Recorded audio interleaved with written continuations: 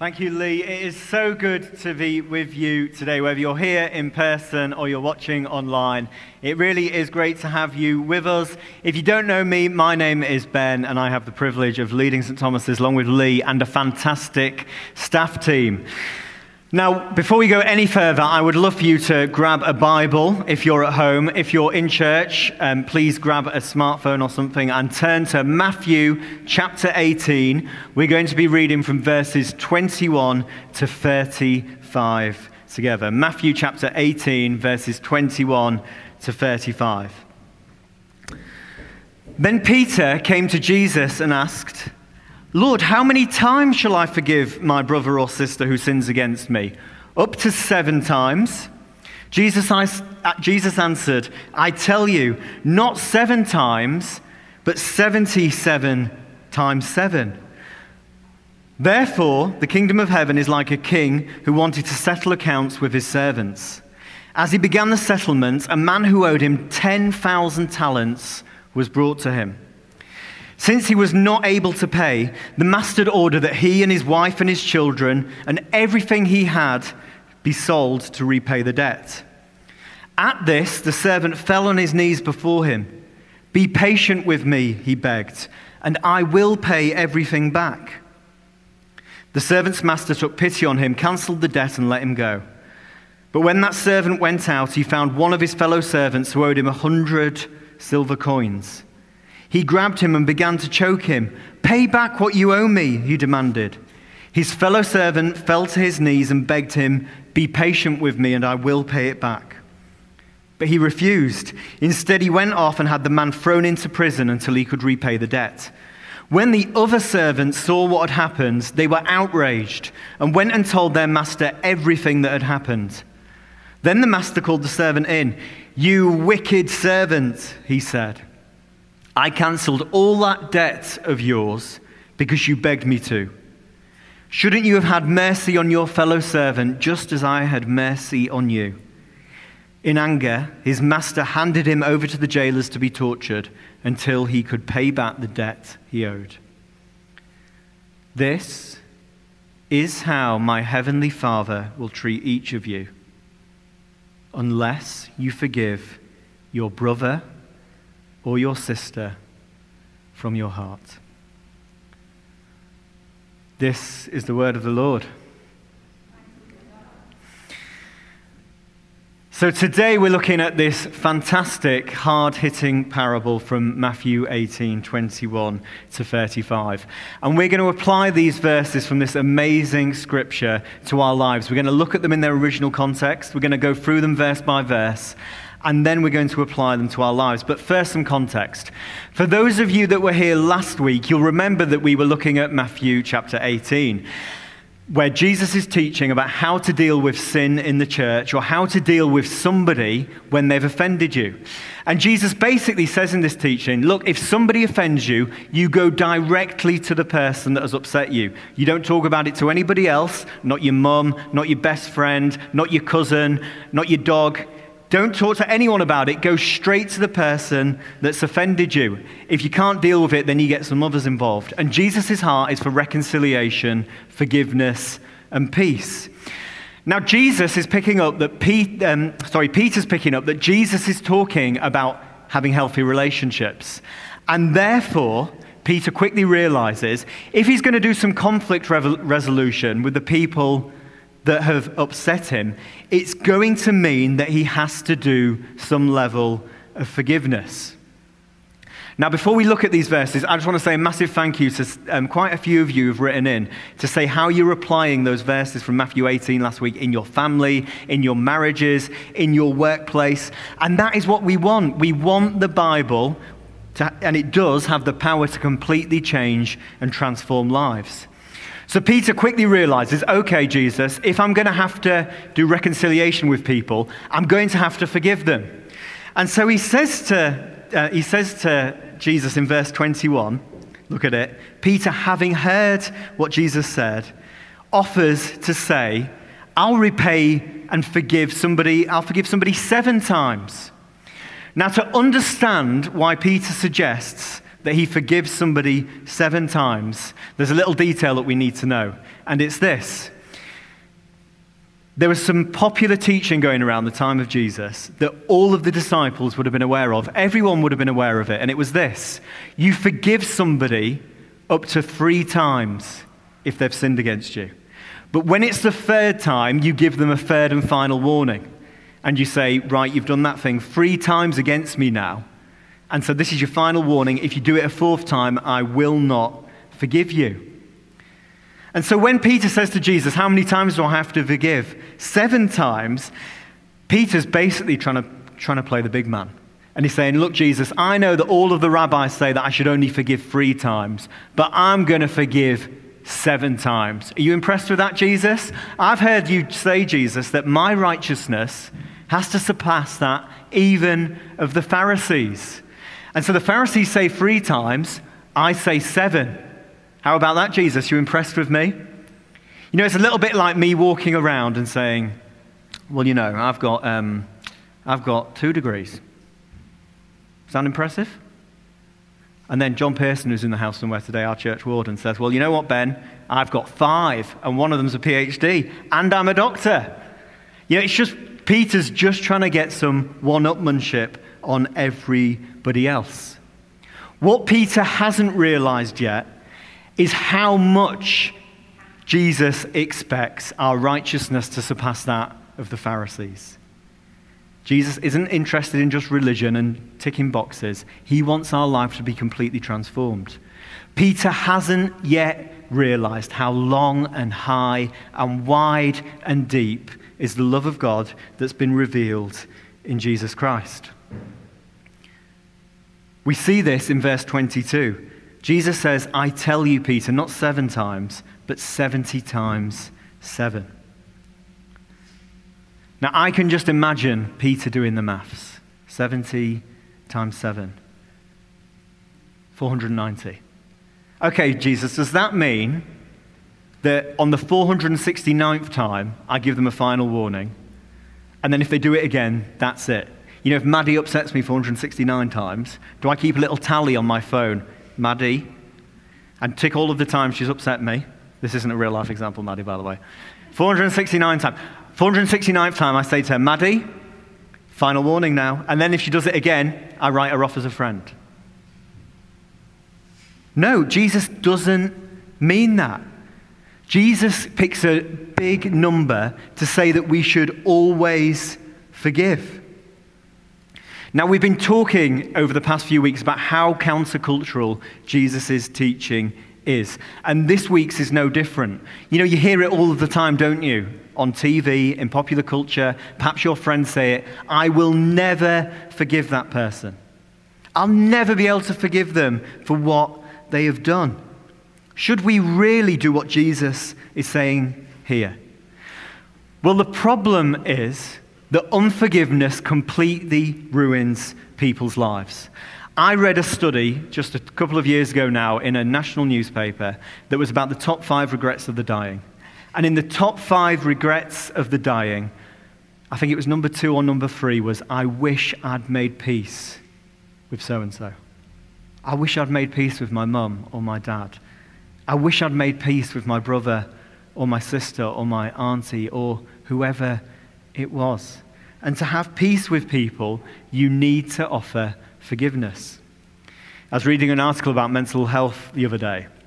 And in this article, it was talking about the power unforgiveness can have over people, but how it can lead to resentment and anger, how it can even lead to memory loss and rage.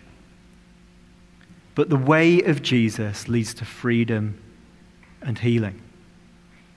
You know, I don't say to Ollie, 3 times and you're out, or 469 times, Ollie, and you're out. Instead, we work towards reconciliation. Now, this is challenging for us because it takes courage and it takes humility. And this is not always easy. But more than that, forgiving others means living out the gospel. This is what this parable is about. And to illustrate this, Jesus tells this story, and it is a really, really gripping story. This parable is absolutely fantastic. So look at verse 23 with me. Jesus introduces us to the first character in the parable. And this character is a king. Now, this king is incredibly wealthy. He's so wealthy that he can give loads and loads of his money away to people on loan. And we'll just see how much money he gives in just a moment. Now, these details are very important. And as I said, we'll apply them to our lives when we get to the end of the parable. But basically, we have this king. And he's very wealthy. But he wants to settle all of the debts that he has with all of his subjects. Now, the second person that we're introduced to in verse 24 is a servant. Now, don't think of a poor servant here. Think of more like a wealthy landowner who is somehow reporting to the king. Now, he owes the king some money. And in Matthew 18, we're told that he owes the king 10,000 talents. Now, this is an unbelievably large amount of money. You may be sat here today thinking, how much money is that?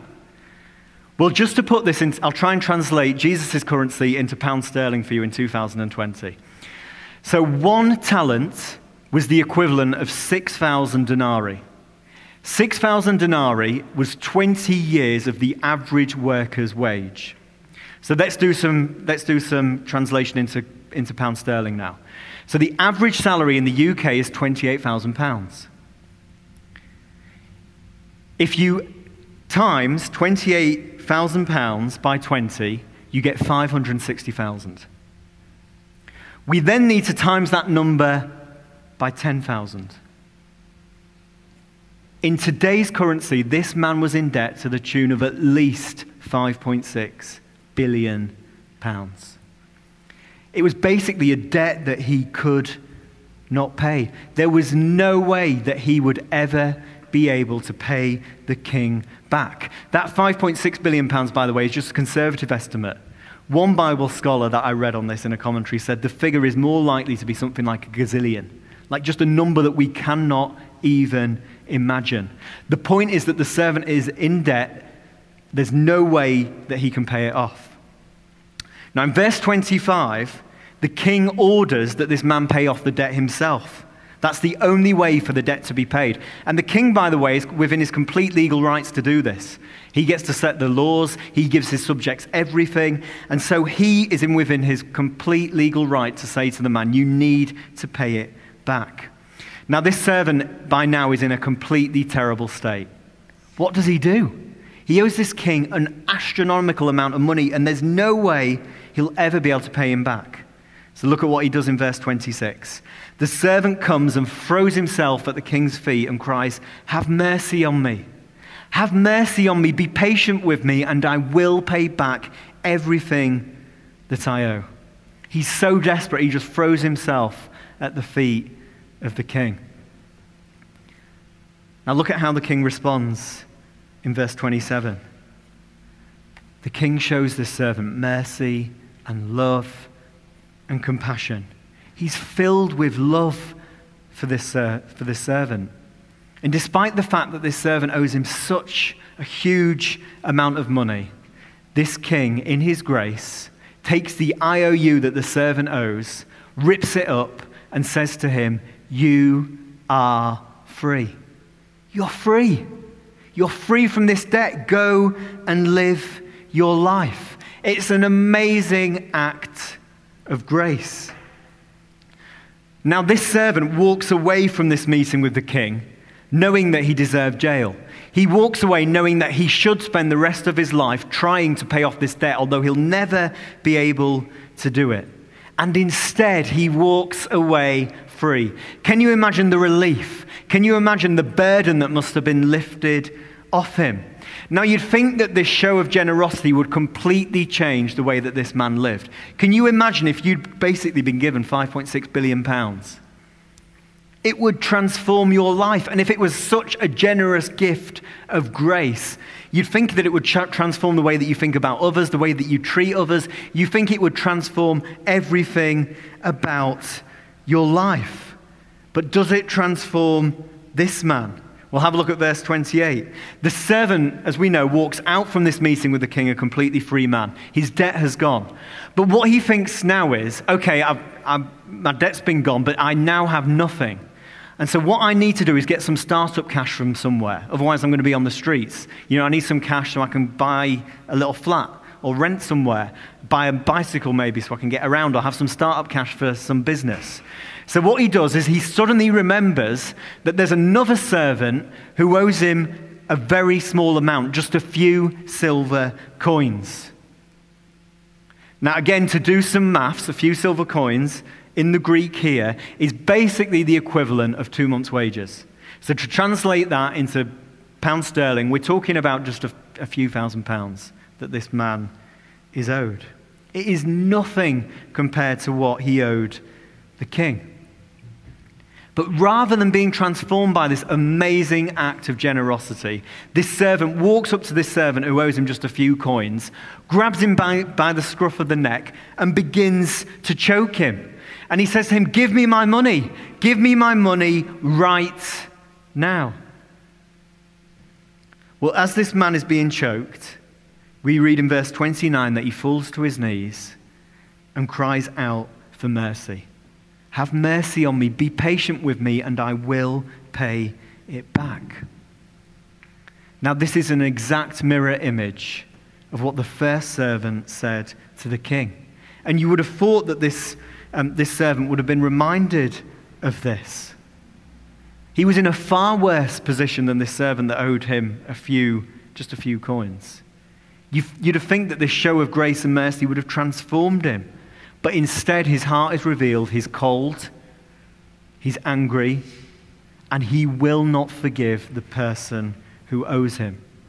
He's basically a wicked and evil man. Now in verse 31, all of the other king's subjects begin to hear about this. This would have been a big news story. Can you imagine if £5.6 billion had just been wiped off your record? That's the kind of story that would make the news, isn't it? £5.6 billion just handed to you so that you could pay off that debt. Everybody in the town or the city or wherever this parable is set, everybody would have known that this man had walked away free from the king. And everybody also knows that he's gone up to somebody else straight after leaving the meeting with the king and choked them and asked for a few pounds. And so what does everyone do? They go straight to the king and they tell him. Now the king is not happy. He's not happy at all. So he calls the first servant back into his office and he says to him, verse 32, "You wicked servant." Now the Greek word here is porneia. It means evil, detestable, morally bankrupt. This is a very, very strong word for the king to use. And then look at what he says in verse 33. "I showed you an amazing amount of grace," the king basically says, "and yet you couldn't even show mercy to this man who owed you just a few coins. I forgave you so much, and you're not willing to forgive so little." It's a rhetorical question, of course, and the answer should be yes, I should have done that. Well, in verse 34, this king has this man thrown into jail to be tortured. The king is not going to put up with this kind of behavior. The king expected his grace and his generosity and his mercy to transform the first servant's heart. But instead, his heart is bitter and angry. He's resentful, and it's completely ruined him and his future. Now, this is a gripping parable. Jesus is a master storyteller. But what does it mean for us today? Well, in verse 23, we're introduced to the king. And the king in the parable, of course, represents God. God is a king, and all of us are his subjects. And all of us stand before God with a debt that we cannot pay. He's the king of the whole universe. We're in this parable. We are that first servant that we're introduced to at the beginning of this parable. Now, the reason that we're in this parable is because every sin that I commit is not just a sin against Joel or Dan or Maddie or Ollie or whoever it is. Sorry for picking all you guys on the front row. It's not just a sin that I commit against my brother, but it's also a sin that I commit against God. Because God made me to be in perfect relationship with Joel. And so when I sin against Joel, I'm also sinning against God. Now we sin so much because our hearts, left to their own devices, are turned away from God. We sin so much that the debt that we owe before God is so big, we could never, ever possibly pay it off. And to do so would cost more than our life. Now note in the story just how merciful and loving and compassionate the king is towards his servant. The servant throws himself at the feet of the king and says, "Have mercy on me." And the king is filled with compassion and says to him, "You're free. Your debt is cancelled." Now, when we throw ourselves at the feet of God and say, "Loving God, have mercy on me," our IOU, just like it was for the servant, is ripped up right in front of us, torn in two, and God says to us, "You are free." Ollie, you're free. Megan, you're free. You are free from everything. Go and be free.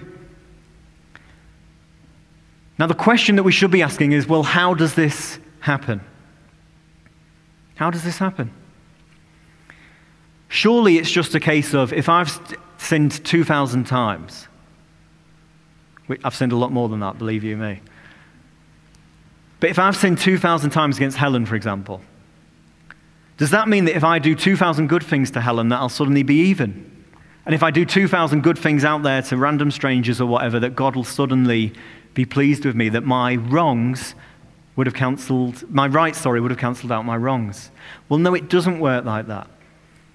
You know, if I think I've sinned 2,000 times and therefore I'm going to do 2,000 things, 2,000 good things in order to get right with God, then those 2,000 things aren't good at all.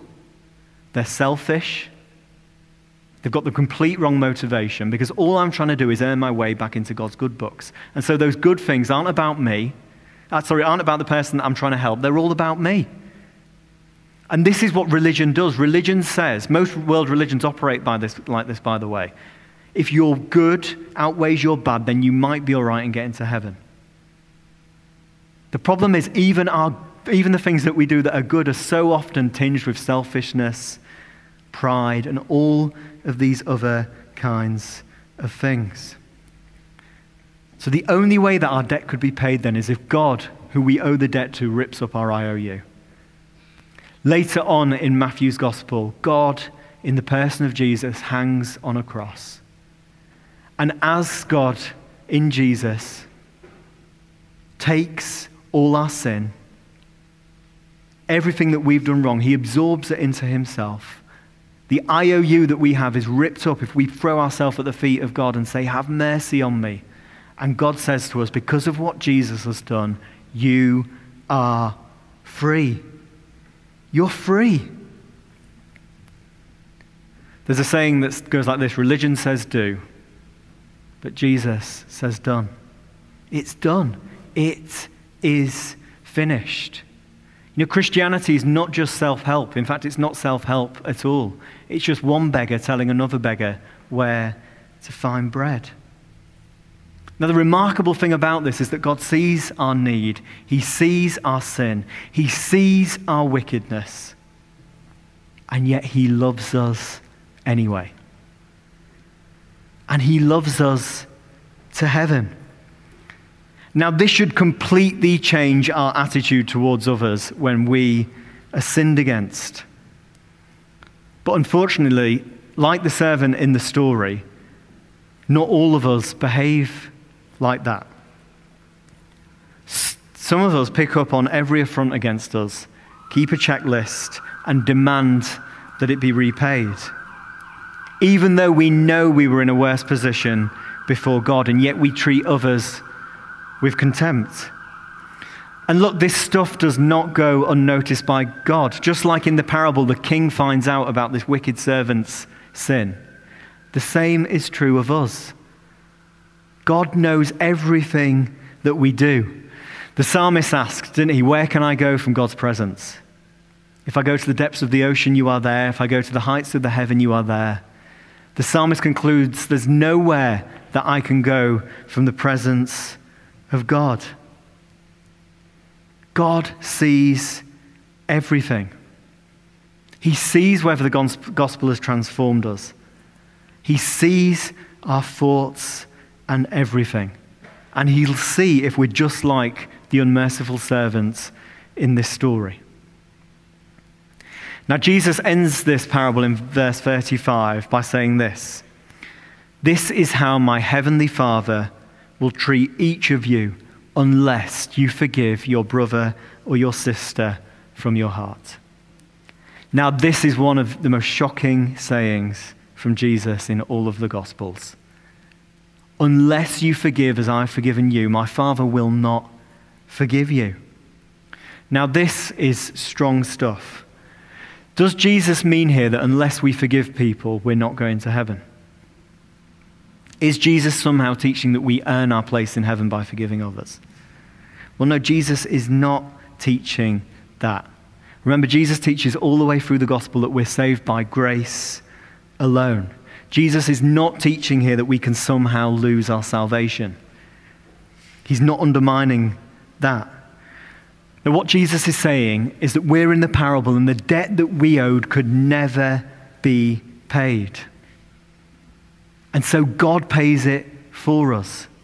And so who are we to withhold forgiveness from anybody? And if we do hold forgiveness, has the gospel really changed us? Are we really in relationship with God? Now, all of us have issues of unforgiveness to work through, and we need to ask the Holy Spirit to do this. So don't sit there thinking that you haven't worked through a forgiveness issue and somehow God doesn't love you. That is not the case. But God is saying that he's rescued you, and that should completely change your life. We forgive not in order to earn our freedom, but because of our freedom. We don't forgive in order to earn salvation, but because of our salvation.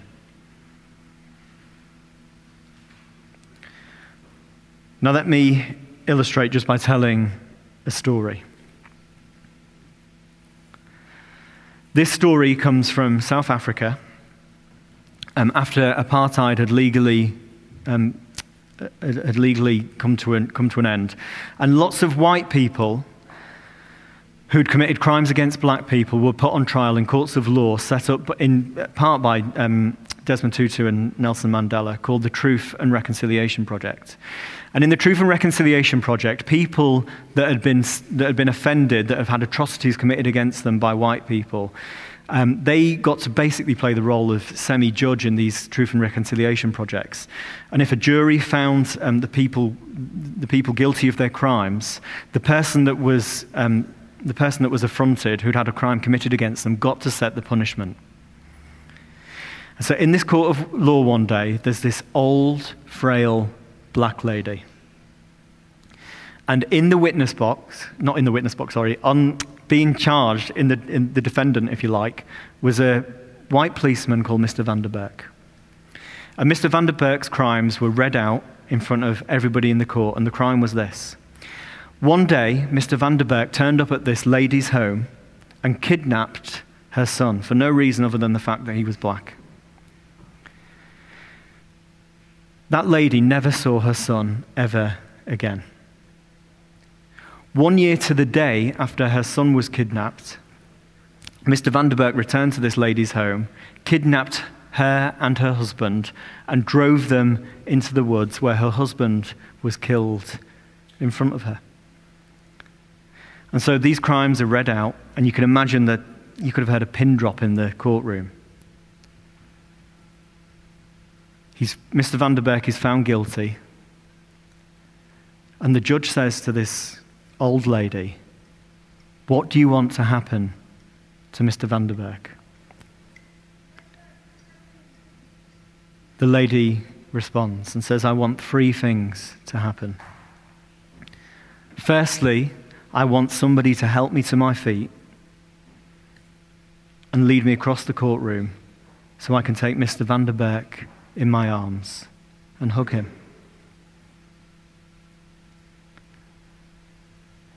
The second thing that I want is that I want Mr. Vanderberg to become my son. That I can treat him as one of my own, that I could pour out my love on him. Because I've got a lot of love to give and I can't love my own son and husband, and so I want to feed him. I want him to come to my house. I want to be able to look after him. And the third thing that I want to happen, she said, is that I want Mr. Vanderberg to know that he's completely forgiven. Because Jesus Christ has completely forgiven me.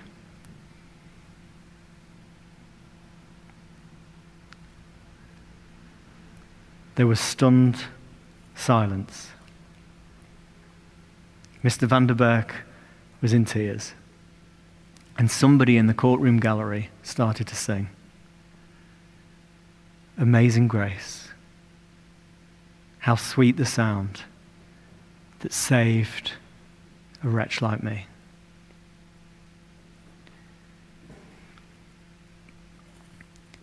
Even that lady's actions are just a little glimpse of the grace that's been revealed by God in the person of Jesus Christ. We are the ones who have been set free. And the thing about forgiveness is to forgive a prisoner and to set them free is to suddenly realize that the prisoner is you.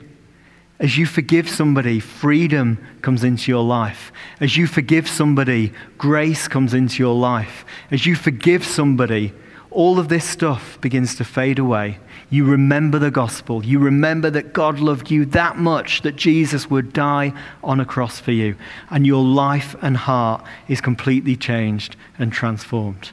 Are any of us there yet? Absolutely not. But we're being transformed by the Holy Spirit to get there, to be reminded of the good news of Jesus. Now we're going to respond together now. So if you're here at St. Thomas's, can I invite you to stand?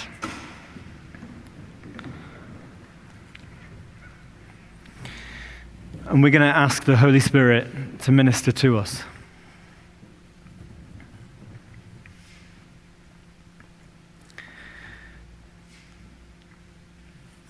And what we're praying for today, on the back of this parable, is that we'd receive an even bigger awareness of the grace and the love that God has for us. Your IOU has been ripped up by God. You are free. If you've thrown yourself at the feet of God and said, "Have mercy on me, I'm sorry," you are free. And so we pray that God, by His Holy Spirit, would remind us of the amazing good news of Jesus. The second thing we ask for is just for the Holy Spirit to begin to reveal where we've behaved like the unmerciful servant in this parable. Where have we treated others as we've not been treated by God?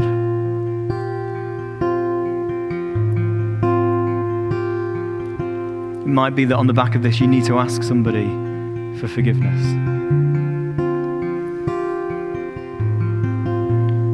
And who do we need to forgive? And for some of us, there's some pretty heavy stuff that we're thinking about right now. And if you need to process any of this, we would love to process it with you. But who is it that you need to forgive on the back of this teaching from Jesus today? A parent, a sibling, a co-worker, an ex-friend. Who is it that you need to go to today and say, "I forgive you"? And so we pray, come Holy Spirit.